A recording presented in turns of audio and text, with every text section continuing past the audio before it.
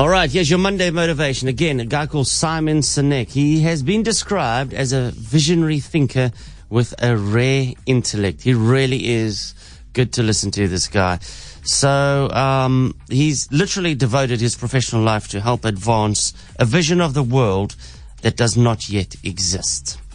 He's tapping into that big thing that we were speaking about last year and the beginning of this year, the Great Resignation, the cause and effect of it. The Great Resignation, I think, it's a market correction. You know, we know what happens to public markets when they become unbalanced, right?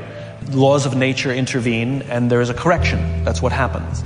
And I think what we're experiencing is a massive correction in the labor market where for too many years, let's be honest, companies have taken advantage of their people, especially low-level employees, because they could. And they actually had attitudes like, if you don't like it here, get a job somewhere else.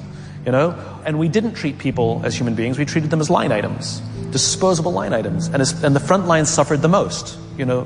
And that balance got more and more and more tipped.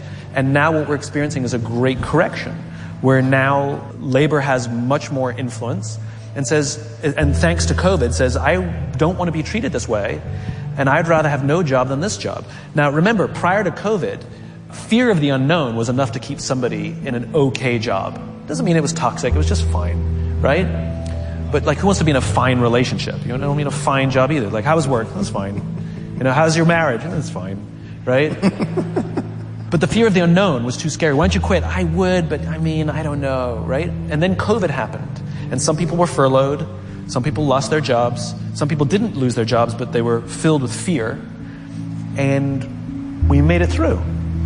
And so all of a sudden the unknown, a lot less scary, because I made it. And so now when you give me fine and you offer me unknown, I'll take unknown. You have a small percentage of people who are like, you know what? I want to be a singer and I want to follow my dreams. We love that, right? And that should continue.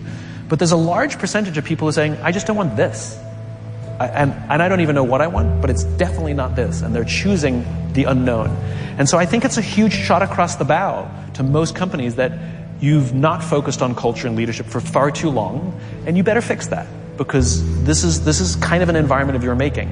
And it affects all ranks, as you know. It's not just junior ranks. But I think it's a great opportunity. And again, I think it's an opportunity to double down on culture and give people a place that they want to go to work, that they feel seen, that they feel heard, that they feel like they have a voice, they feel like their work contributes to something bigger than themselves, that their energy is not just about helping somebody else make money, but rather they get to share in the joy and the spoils. You know, you're used to solving business problems while ignoring culture problems. And look at a lot of the unicorns.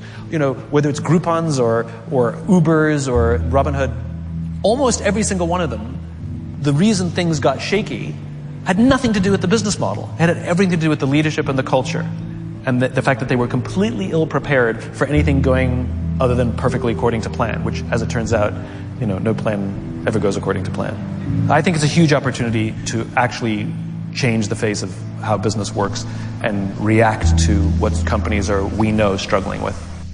There it is, Simon Sinek. Smart words. Interesting take, eh? Fascinating stuff. Always worth listening to.